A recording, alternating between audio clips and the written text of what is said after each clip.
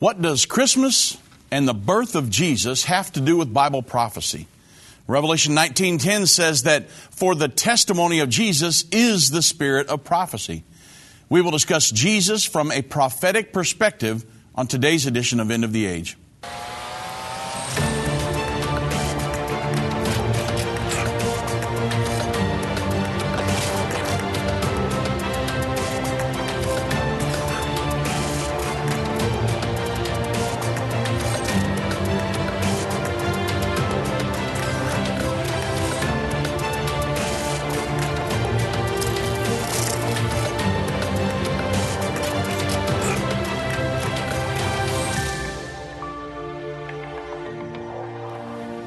You're listening to an End of the Age encore presentation. You know, everyone, I know we're going into the Christmas and Christmas Eve, Christmas and New Year's and things. But when we're talking about Christmas, a lot of people don't even think about prophecy. But the birth of Jesus, the life, the death, the resurrection, His first coming, His second coming, pretty much all of that was prophetic. And I wanted to get into that today because a lot of times we can think of Christmas as Christmas trees, lights, bells, and all these different Santa Claus and everything, the commercialized portion of it. But we don't think, many don't even think about Jesus during that time. And so I wanted to get off into some of this, the birth, the life, the prophetic aspect of Jesus. Very, very important. So I'm going to start with the first coming, of course.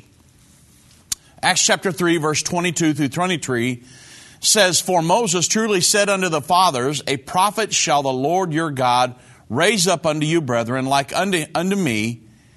Him shall ye hear in all things, whatsoever he shall do, say unto you, and it shall come to pass that every soul which will not hear that prophet shall be destroyed from among the people. So Moses, Israel's most revered leader, prophesied that a prophet like himself would someday come to the Jewish people. From that time forward, the Jewish people looked with expectancy for the appearance of, quote unquote, that prophet. This prophecy was given all the way back by Moses in Deuteronomy chapter 18, verse 18 and 19. But they also prophesied that there would be a forerunner that would come prior to Jesus. Somebody kind of setting the stage here. So, if you remember, there was a devout couple by the name of Zacharias and Elizabeth. And they lived just before the beginning of the first century. Zacharias was a priest whose duty was to burn incense in the holy place. Well, one day, while burning incense unto the Lord, an angel named Gabriel suddenly appeared unto him. And the angel announced that Zacharias and Elizabeth would soon have a child, and they were to name him John. The spirit of Elijah would be upon this child, and he would prepare the people for the coming of the Messiah. Zacharias and Elizabeth had never been able to have children themselves, and by the time of the angel's appearance unto them, they were too old. Well, because of their situation, Zacharias asked the angel how he would know that these things were true. And the angel said unto Zacharias, Because you have doubted, that you will not be able to speak until after the child is born. And immediately Zacharias was smitten with dumbness. Well, then comes the promise. There were many of these, but the promise of the Messiah. 6 months later, the angel Gabriel appeared to a young virgin girl named Mary. And Gabriel said to Mary, he said, this is in Luke chapter 1, verse 31 through 33. The Bible says, And behold, thou shalt conceive in thy womb and bring forth a son, and thou shalt call his name Jesus. He shall be great, and shall be called the Son of the Highest. And the Lord God shall give unto him the throne of his father David. And he shall reign over the house of Jacob forever.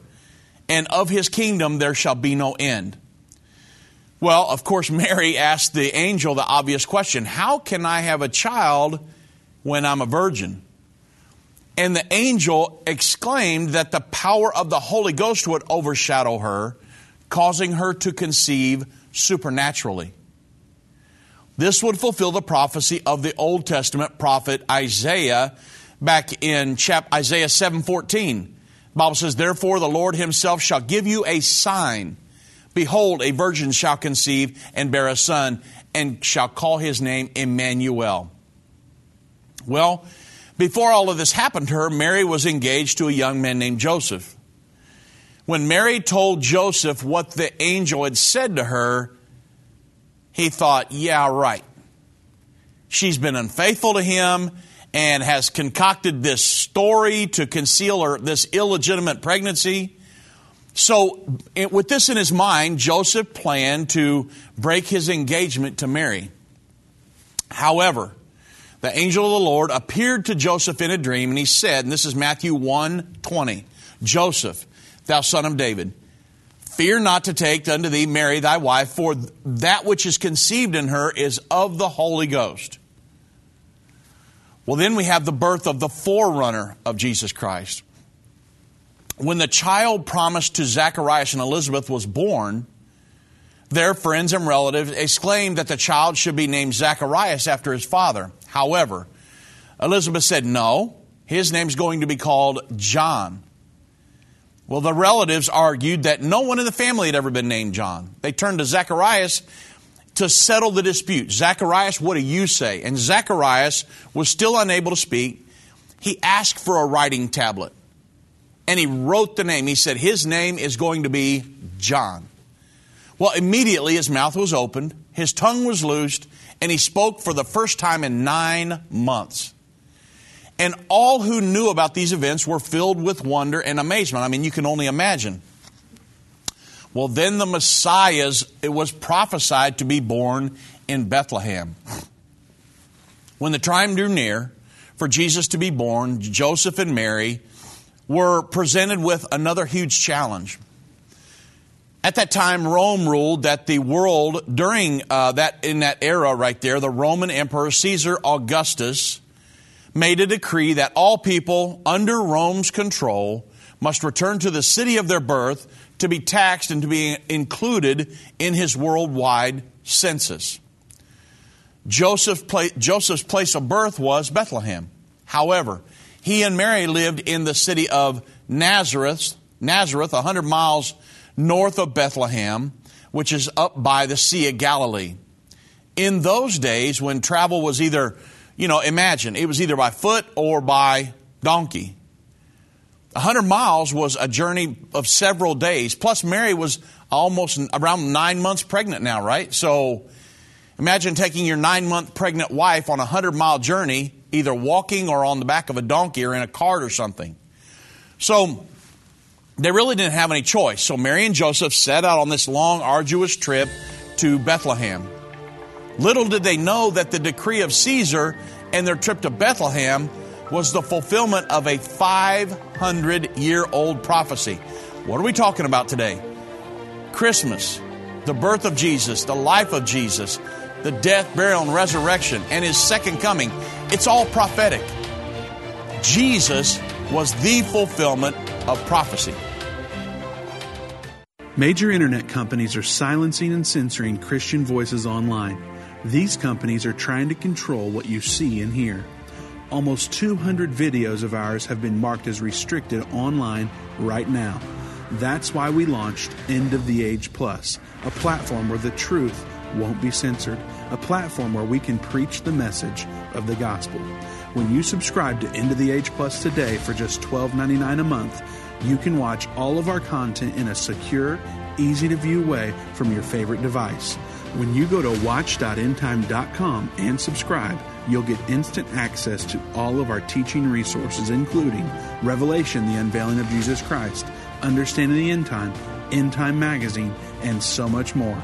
We will not censor our message to comply with what the world deems as politically correct. Go to watch.endtime.com right now or search End of the Age Plus in the App Store or Google Play. We've seen Bible prophecy fulfilled like never before. From the halls of the United Nations to the Temple Mount in Jerusalem, End Time Ministries continues to reveal the Bible prophecy in the news headlines around the world every day. Whether it's through our broadcast or online at our Jerusalem Prophecy College, your gifts enable us to put vital materials in the hands of those who need it most. Because of you, we continue to replace fear with faith in the hearts of Christians around the world. We will continue to see prophecy come to pass at an even swifter pace. We need your support. Your donation of any amount enables us to continue to broadcast and be a voice in the ever-growing censored media. To become a partner or give a one-time gift, visit endtime.com or call 1-800-END-TIME right now. That's 800-363-8463. Go online now. Visit endtime.com.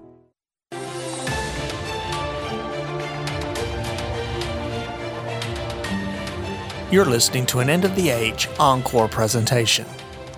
You know, everyone, I know we're coming up to the end of the year here. I'm talking about the Christmas story and getting off into a lot of prophecies about that, the fulfillment of all of these prophecies. But we're coming up to the end of the year, and I know that a lot of you are considering, hey, who do I give an end-of-the-year gift to? Many of you will give that to a charity or something like that, or a ministry that you support for tax reasons and different things. So if you're considering end-of-the-year giving, remember End Time.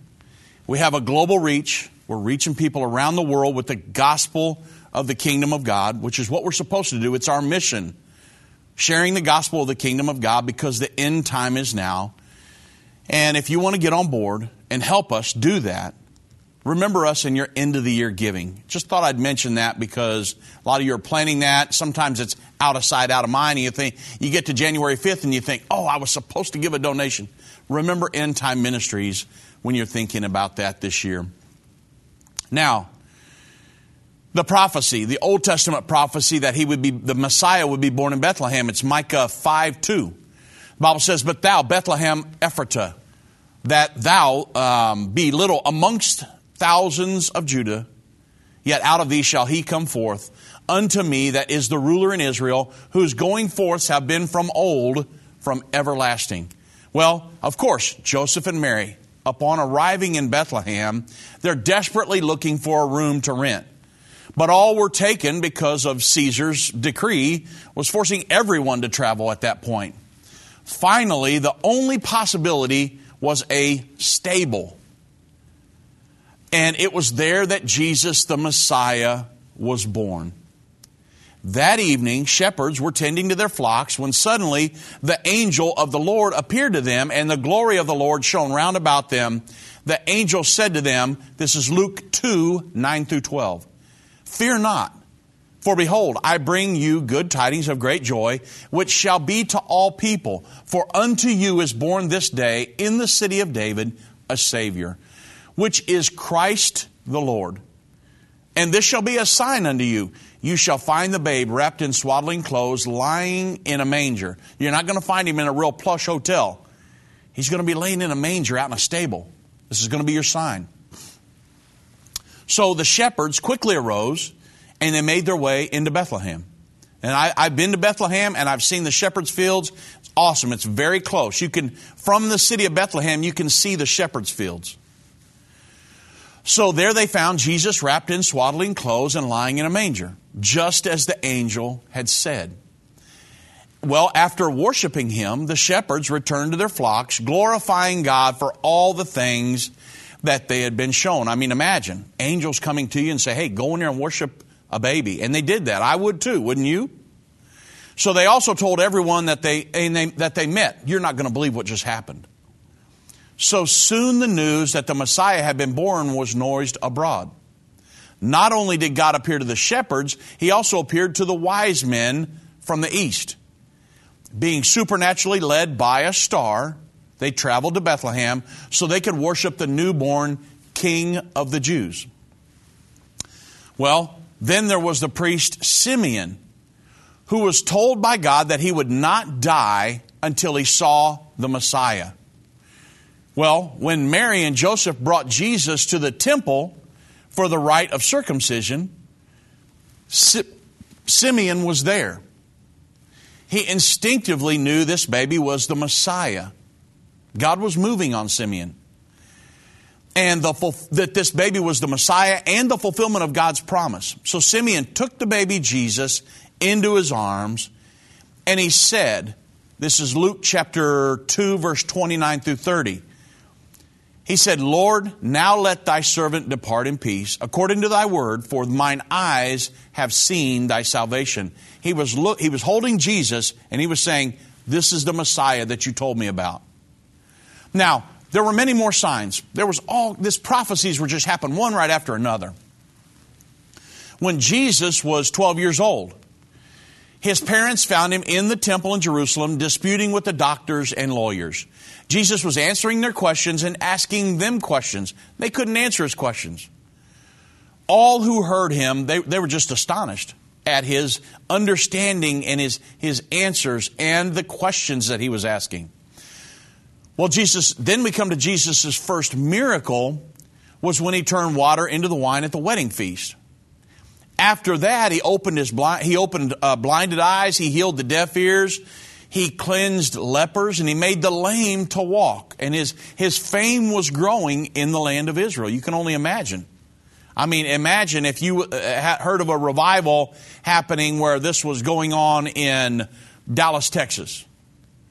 There would be people coming from all over the world here to Dallas, Texas to get healed or, something like that, have a miracle happen to them, right? Well, imagine the fame of Jesus when he was healing people and this, that, and the other, healing lepers and causing the blinded eye to open.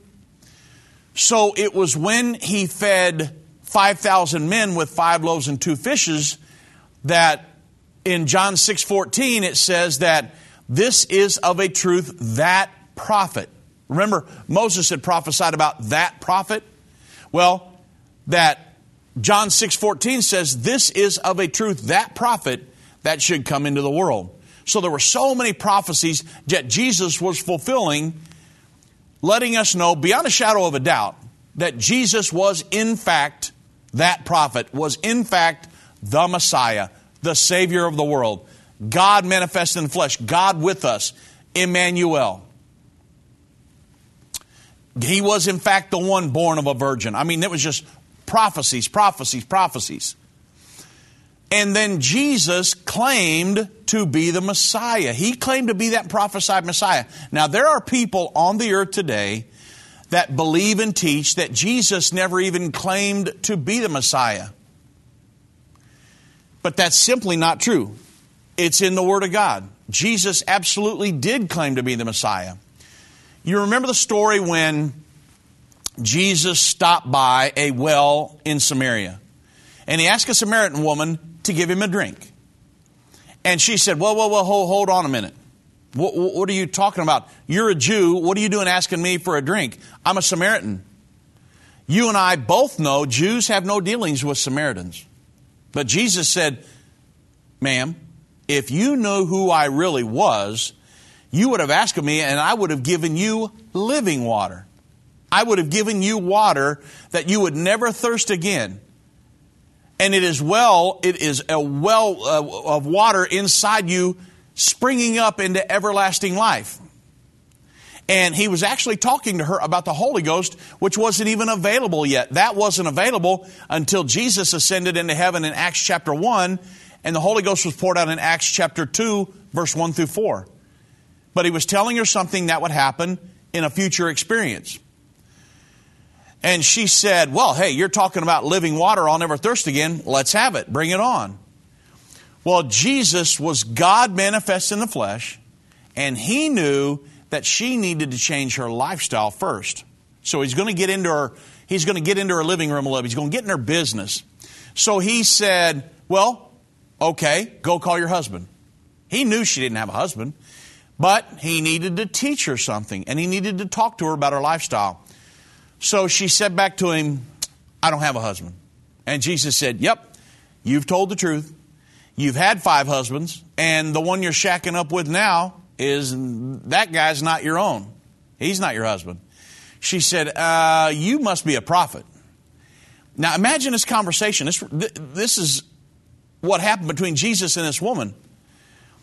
And she said, you must be a prophet. If that's the case, I've got a question. So in John 4:20, the Bible says, she asked him, our fathers, now this was the question of the day at that point, you understand? She said, our fathers worshipped in this mountain, and you Jews say that in Jerusalem is the place where one should go to worship. And so, again, this is the question of the day, because Israel and Judea were divided at that point. And Israel said, no, you need to worship up there in the mountain of Samaria. But they didn't want the Israelites going to Jerusalem on the feast days and getting reunited with their brethren, and the northern kingdom would lose its power. So they were saying, no, you worship up here. I mean, they had it fixed that if you were in Israel, you worshiped up in Samaria. They actually built a temple up there. And you can actually go today and see the ruins of the foundations of that temple. And then if you were in Judea, you worshiped down in Jerusalem. That's the way they had it set up. It was divided. Well, Jesus was a Jew up in Samaria getting a drink of water. That's when all this thing happened, this conversation. So the big question was, and she wanted to know, hey, where should we worship? You're a prophet. Give me the answer to this. Well, Jesus said unto her, and he said, woman, believe me, the hour is coming when you're either going to worship in this mountain nor in Jerusalem, but you'll worship the Father. He said, this is actually what he said to her. He said, you don't even know what you worship. He said, salvation's of the Jews. Now imagine that. And would you get offended if a man said, you don't even know what you're worshiping? We are the only ones that have the plan of salvation. But she stayed there. He says, but the hour is coming, and now is, when the true worshipers will worship the Father in spirit and in truth. For the Father is seeking such to worship Him. He said, God is spirit, and those that worship Him must worship Him in spirit and in truth. So the woman said back to him, and this is the New King James Version. She says, this is very important. She says, I know that Messiah is coming, who is called Christ, and when He comes, He will tell us all things. And Jesus said unto her, I who speak unto you am He. Jesus claimed to be the Messiah. You can read this for yourself. It's in the New Testament. But there are people that actually claim, no, Jesus never claimed to be the Messiah. Well, that's not true. Jesus absolutely claimed to be the Messiah. There were about 100 messianic prophecies that Jesus fulfilled in great detail. But when He came on the earth, He actually said, I'm He. So the messianic prophecies of Moses, Jeremiah, Isaiah, Micah, Ezekiel, Zechariah, Daniel, they were all fulfilled with Jesus Christ. Jesus was the Messiah. So, why are we celebrating here in just a couple days the birth of Jesus Christ? Actually, we should celebrate that every day. I mean, I celebrate the birth, the death, burial, resurrection. I celebrate the life. I celebrate Jesus Christ, my Lord and Savior, my Master, my Creator, Jesus Christ. I celebrate Him every day. But I know we've chosen a couple days from now when we'll celebrate Christmas. But I wanted to make sure today that we looked at a kind of a different perspective of Jesus. Not just the birth, which was miraculous, and He was the Messiah, and we should celebrate that. But the prophetic perspective of that, because it helps to build our faith in the Word of God. You understand? The Bible is the only book on the planet where you can use current events to prove prophecies that were written in a book over 2,000, at least 2,000, some of them 2,500 years ago and beyond, and you can show how those things are happening right now using current events. So prophecy is an awesome way, one of the ways that you can build credibility to the Word of God. Not that we should have to, but there are people everywhere that don't know what they believe. And if they're going to have an opportunity to be saved, they've got to put their faith, hope, and trust in that Word of God. Because that's the only words to eternal life that there are. There's no other book. There's no self-help books. There's no physical maps. There's nothing like that has the words to eternal life. The Bible is God's holy word. That's got the words to eternal life.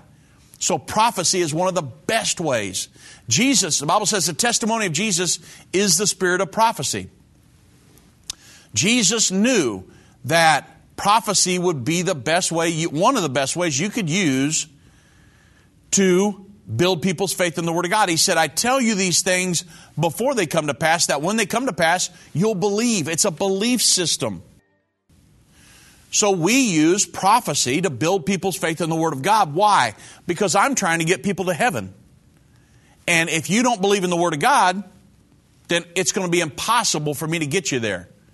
So we use prophecy every single day and do prophecy conferences and teach Bible studies and stuff all over the world to build people's faith in the Word of God that gives them an opportunity to be saved. What are we doing? We're teaching and preaching the gospel of the kingdom of God to every creature on earth because the end time is now. Now you understand what we're doing here at End Time Ministries every day. So, after this wonderful life, the greatest teacher that ever lived, the greatest prophet, the greatest preacher, the greatest soul winner, the greatest speaker, the greatest writer, he wrote. You say, well, Jesus didn't write. Jesus was God manifest in the flesh. The Bible is God's Word. He had secretaries, so he dictated and the secretaries wrote it. So it's God's Word. So it's pretty awesome, isn't it? Well, after this life, it comes time for the crucifixion. You say, well, why are we talking about the crucifixion when we're 2 days ahead of Christmas? Because it's very important. This is a fulfillment of prophecy. We're looking at the life of Jesus from a prophetic perspective. And it's something different you can talk about over this next weekend.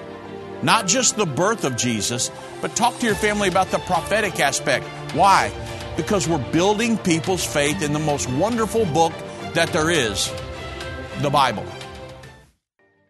Whether it's a global pandemic, threat of war, or floundering economies, end-time events are happening around the world every day.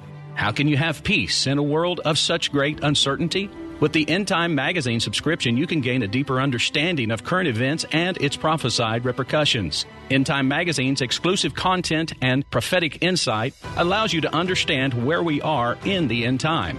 It will give you peace when horrific news and events happen. When you subscribe today to End Time Magazine for 12 months for just $19.99, you can have hope for the future because you will understand what the Bible says about the time we are living in. You'll get access to exclusive articles like the Prophesied American-Israeli Alliance, End Time Do's and Don'ts, and Could School Choice Save America? Subscribe for you or a friend right now. Go to endtime.com or call 1-800-END-TIME. That's 1-800-END-TIME. The symbols and prophecies within the book of Revelation have perplexed Christians and unbelievers around the world. In his final work, Revelation, The Unveiling of Jesus Christ Part 2, the late Irvin Baxter unlocks the mystery of the book of Revelation with in-depth analysis and commentary like you've never heard before. These comprehensive study tools, available for $299, will deepen your biblical understanding. Don't miss this special offer. Call 1-800-END-TIME or go to endtime.com. If your station only carries the first 30 minutes of End of the Age, go to endtime.com and click the watch button to continue today's broadcast. You can also finish up later by clicking the archive button.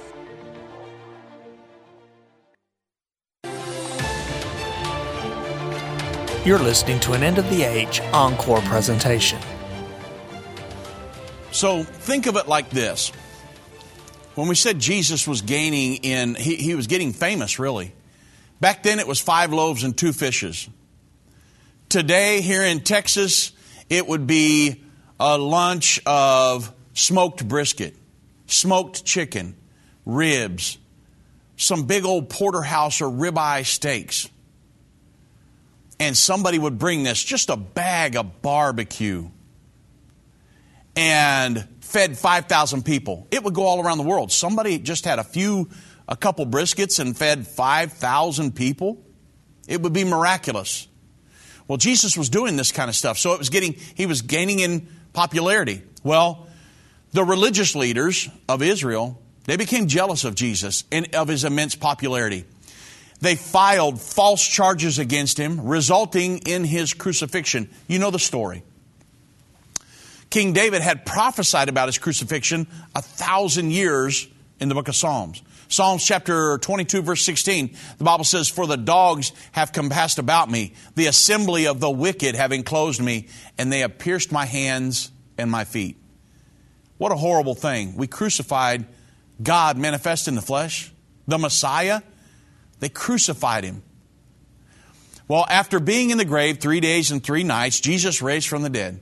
King David had also foretold the resurrection of Jesus Christ. Psalm 16:10, the Bible says, "For thou wilt not leave my soul in hell, neither wilt thou suffer thine Holy One to see corruption." So after his resurrection, Jesus appeared to many people for a period of 40 days. He was seen by over 500 people at one time. Undeniable proof that he had risen from the dead. Well, when the 40 days had expired, Jesus led his disciples to the Mount of Olives on the eastern side of Jerusalem, just across the Kidron Valley from the Temple Mount.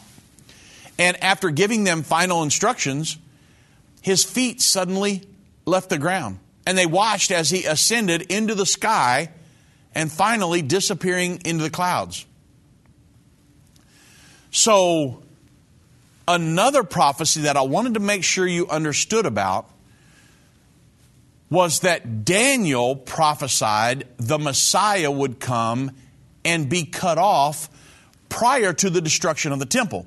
Now, again, I only say this, this is an awesome prophecy, but I wanted to bring this up today because of people that are saying Jesus never claimed to be the Messiah or that Jesus wasn't the Messiah. There's a lot of people that teach that. And if you've functioned in the realm of prophecy or Bible study or something like that, you'll come across somebody that doesn't believe Jesus was the Messiah or that he claimed to be the Messiah. Well, Daniel prophesied that the Messiah would come and be cut off prior to the destruction of Jerusalem and the tearing down of the temple. That prophecy happened in great detail. So let's go over it real quick. If you do an in-depth study of the entire vision of the book of Daniel, verses 9:24 through 27, it's clear that this is it's actually a prophetic time clock given to us straight from God. The prophecy begins with the commandment to restore and rebuild rebuild Jerusalem, and it culminates. So you understand, Daniel was writing the book of Daniel in Babylonian captivity for 70 years. So he said that this prophecy would begin with the commandment to rebuild Jerusalem, but it culminates at the second coming of Jesus Christ to the earth and the Battle of Armageddon. So it's going to span well over 2,000 years. But it's verse 27 that contains one of the few prophecies in the Bible with a date on it. This is the prophecy most commonly recognized as Daniel's 70 weeks. And if you can understand this, you can prove to somebody conclusively, using the book of Daniel, that the Messiah would come prior to the tearing down of the building of the temple. It's an awesome prophecy.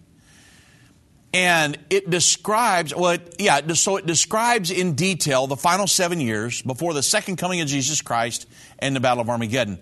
Because of Daniel's 70-week prophecy, it's possible for us to know the event that will trigger the final 7 years to the Battle of Armageddon, and that event lies just ahead of us now. They're talking about a peace in the Middle East every day. One thing you should do if you don't do this, if you really want to stay up on things, you should follow Israeli news sources. If you're just going to your nightly news here in the United States, you're not going to get this. You won't hear anything about any of this stuff. But if you really want to get into the inner workings of what's really going on here, follow Israeli news sources. They will help you to really open up your mind to what's really going on in the world. And a lot of this stuff is very prophetic. What's going on now and over the next few years, just prior to the second coming of Jesus Christ. So this entire 70 weeks prophecy it told us many things. It foretold when the Messiah would come to the earth the first time. It proved the identity of the Messiah. It foretold the crucifixion. It foretold the destruction of the city of Jerusalem and the temple. And it prophesied the event that would trigger the final 7 years to Armageddon. And it provided clues to the identity of the Antichrist. And it established the final 7-year timeline for the end of the age events. Now that's all that is included in Daniel's 9:24 through 27. So the world stage is really set for the final 7 years to Armageddon to begin. The only question left is, exactly when will it happen?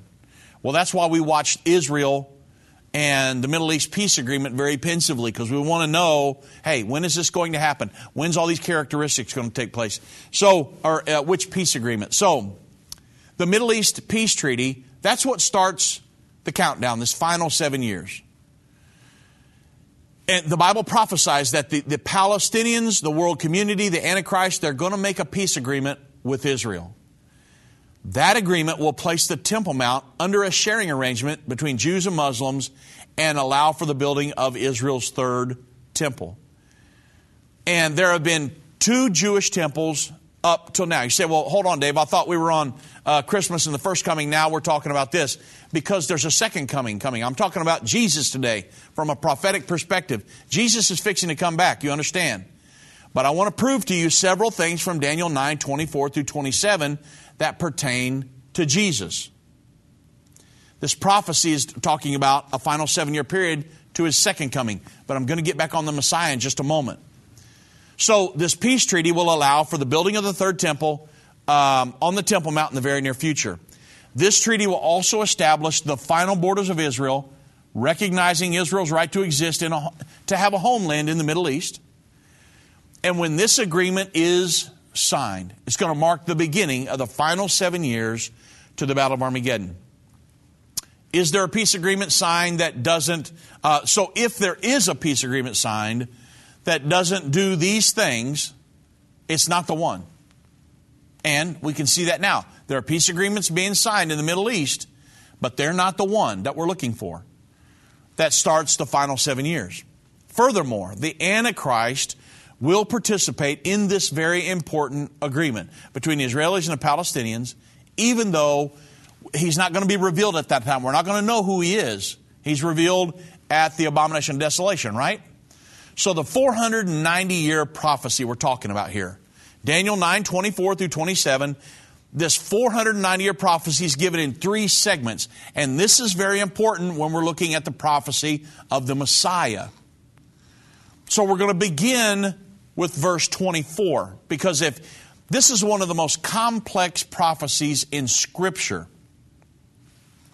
But if you can get this, everybody, it's going to be very key, because you can talk to here's what's going to happen. The final 7 years is getting ready to start. With all the prophecies converging at one time, this is getting ready to happen. You need to be able to tell your friends, family, and your sphere of influence. You're going to go to them and you're going to say, hey, these guys on the radio, they're talking about the final 7 years just began. And everybody's going to say, prove it. And you're going to sit there like a deer in the headlights. Oh, my God. You know, well, you need to go listen to them guys. Well, what you need to do is you need to be able to explain this yourself. So, Scripture says that 77s are decreed upon your people. Now, this is a different translation than King James Version. But this version says 77s are decreed upon your people and your holy city to finish the transgression, put an end to sin, atone for the wickedness, to bring in everlasting righteousness, seal up the vision and prophecy, and anoint the most holy place. So, what is meant by the 77s? Well, God is telling us here that there will be 77-year periods of time in the prophecy. How do we know that each of the 7s is 7 years? Daniel 9:27, which is dealing with the final 7, it states that the event called the abomination of desolation will occur in the middle of the last 7. So if we can tell how long the last 7 is then all we have to do is multiply by 2 to know how long the full 7 is, right? I mean, that's very easy. Well, Jesus told us and told his disciples in Matthew 24, 15 through 21, the abomination of desolation would start the Great Tribulation, right? So there are 6 different scriptures that say the Great Tribulation will last 3.5 years. I know that the common teaching is that the Great Tribulation lasts 7 years. There is a final 7-year period, but the Great Tribulation only lasts the final 3.5 years of that. How do we know? The 6 scriptures. Jesus said, remember, that the Great Tribulation would begin after the abomination of desolation. What are the 6 scriptures? Daniel 7:25, Revelation 13:5, Daniel 12:7, Revelation 11:2, Revelation 11:3, and Revelation 12:14. Now, if you go read those scriptures, some of them will say time, times, and half a time, which is 3.5 years. Some will say 1,260 days, 3.5 years. Some will say 42 months, which is 3.5 years. So if the last 3.5, if the last half of the last 7 is 3.5 years, then the first half of the last 7 is 3.5 years, right? So it means the entire 70th 7 is a 7-year period. So obviously the other 69 sevens are all 7-year periods. So it lets us know that we are looking at 77-year periods here, or a 490-year prophecy. What begins the 490 years? Well, Jerusalem was destroyed. If you remember, Jerusalem was destroyed by the Babylonians in 586 BC. Daniel 9:1-3 tells us that Daniel was given the 490-year prophecy during the first year of King Darius, around 538 BC. This was after the Medes and the Persians had replaced Babylon as the leading empire of the world during that time. Daniel 9:25 in the NIV reveals that the 490 years begins with the commandment to rebuild Jerusalem. Bible says, know and understand this. From the time the word goes out to restore and rebuild Jerusalem until the anointed one, until the Messiah, the ruler, comes, there will be 7 sevens, 62 sevens, and it will be rebuilt with the streets of a trench, but in the time of trouble. So it's very important that we understand that there's 3 segments here. So we're going to be talking about it here in just a moment. And I'll fill you in on some more of the details about this. It's an amazing prophecy.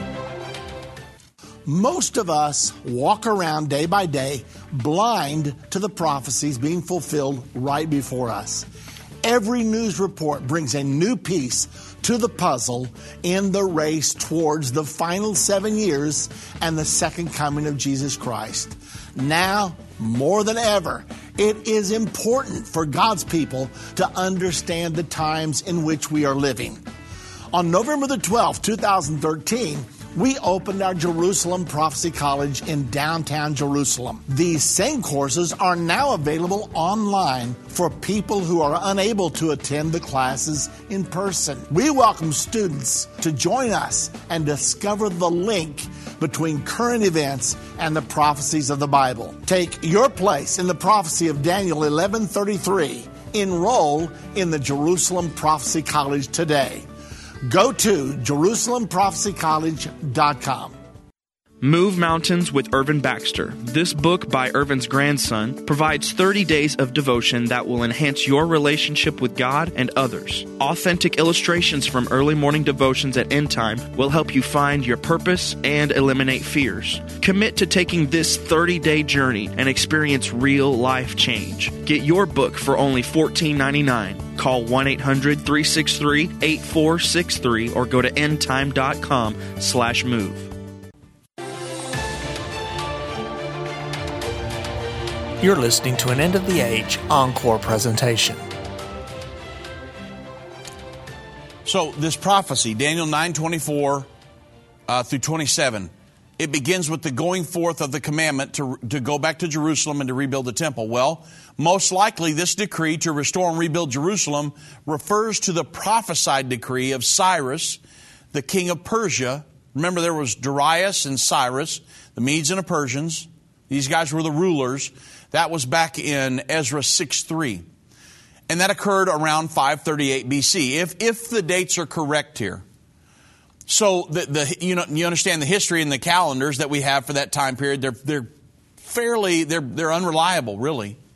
However, this is very key. When the 490-year period begins, that's not really what's important.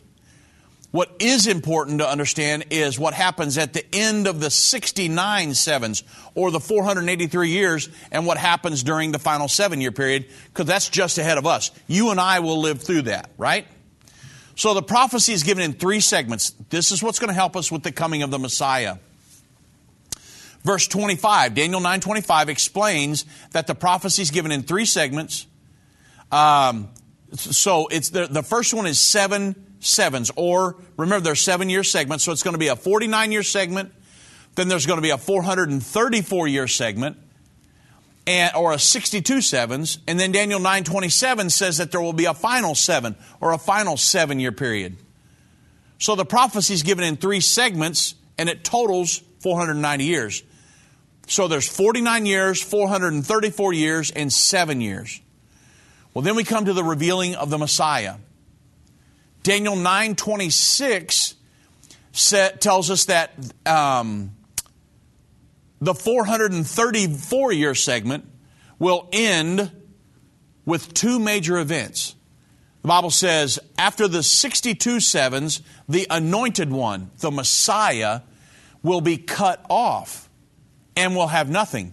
The people of the ruler who will come will destroy the city and the sanctuary. The end will come like a flood.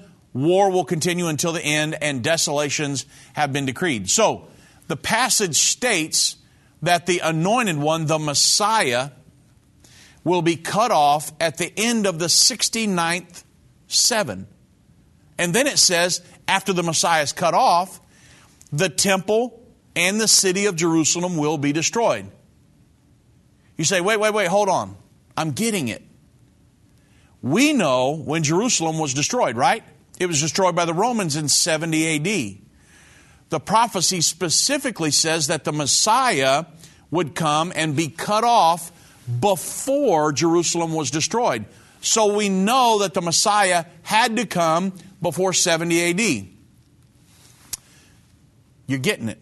So did a messianic figure appear that all of the other messianic prophecies he fulfilled in great detail, right?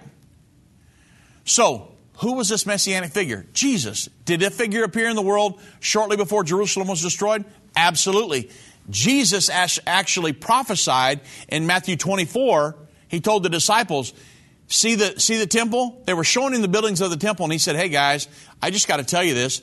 That's fixing to be torn down. Not one stone's going to be left on another. And that's in Matthew 24. Go read it right there, Matthew 24, verse 1 and 2.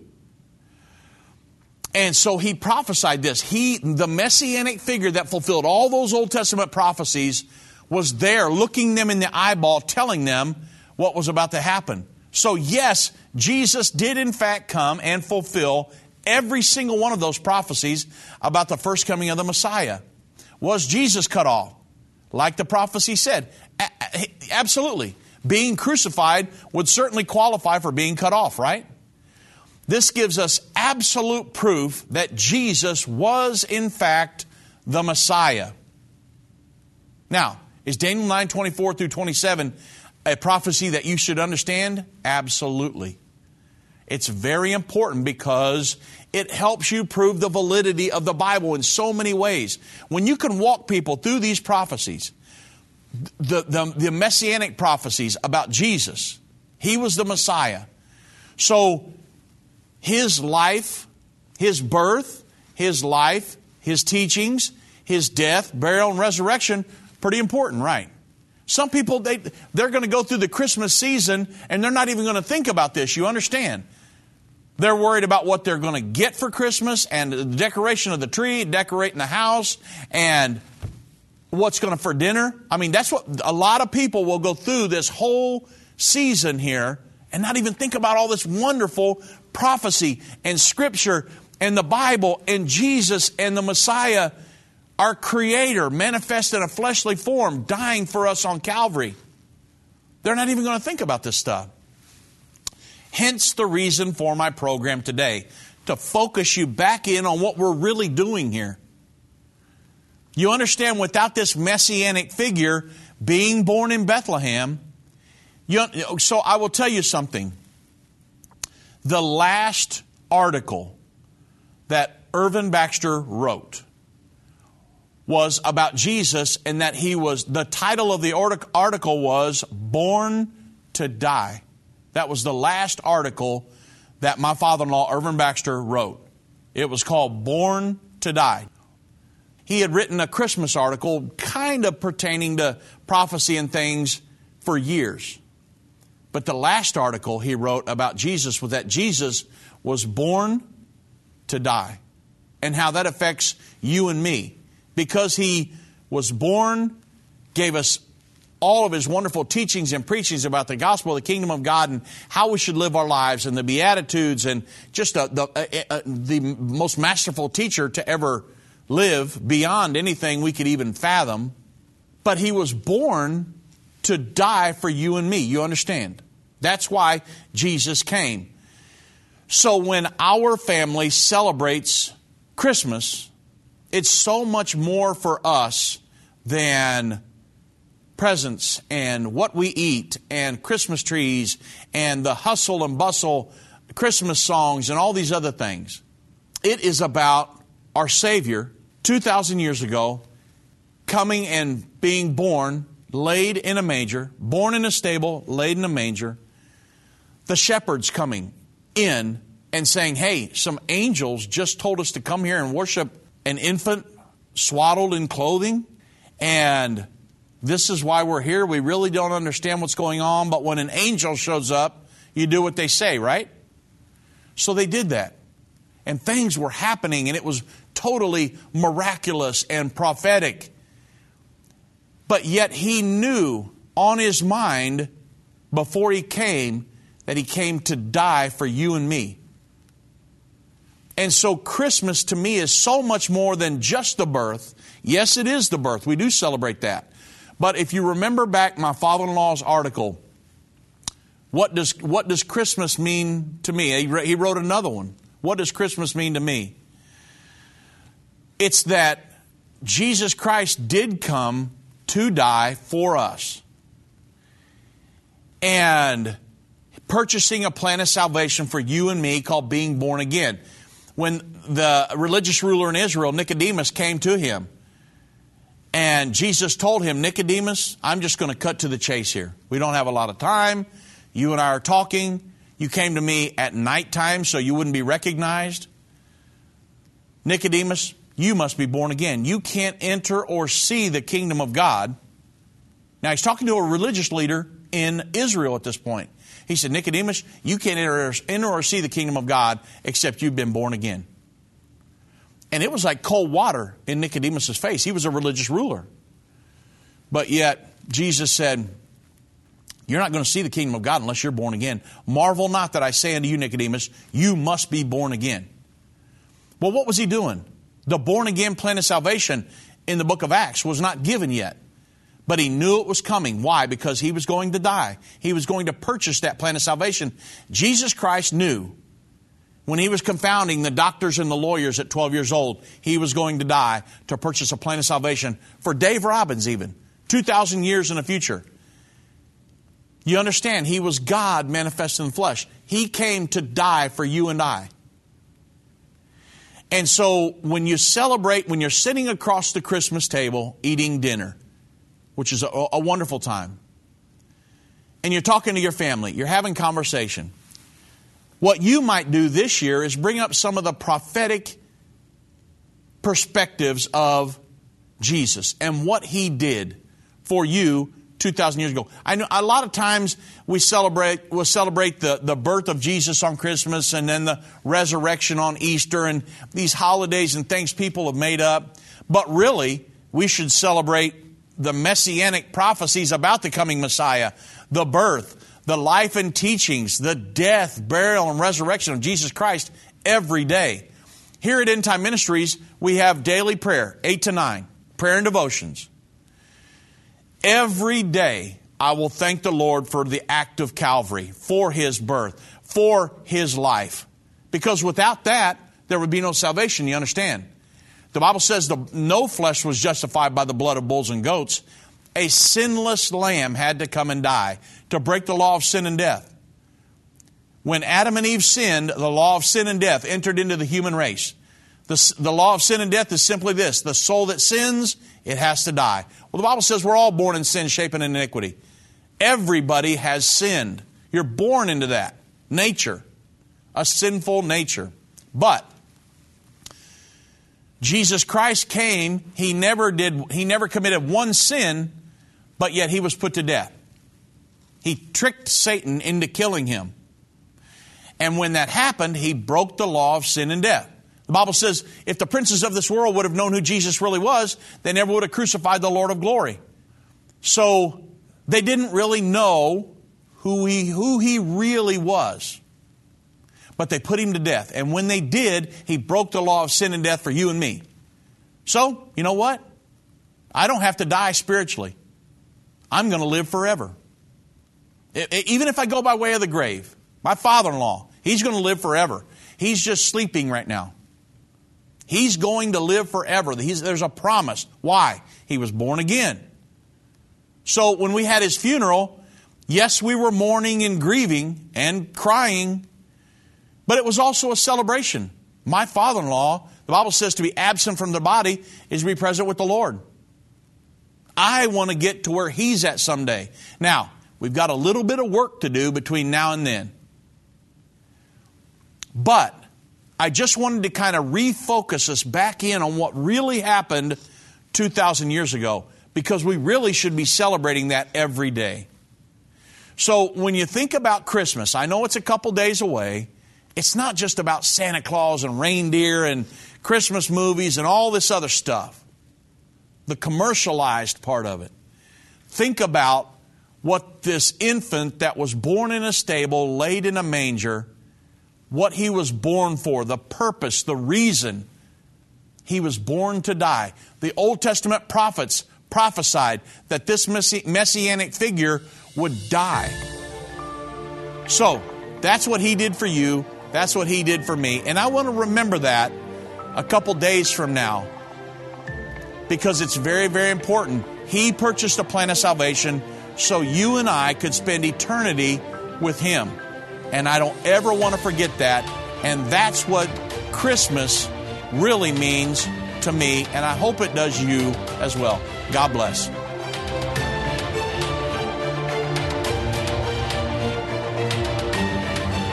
This has been End of the Age, brought to you by the faithful partners of End Time Ministries. If you're not currently a partner with End Time Ministries, or if you would like more information, we invite you to call us at 1-800-END-TIME. That's 1-800-363-8463, or visit us online at endtime.com.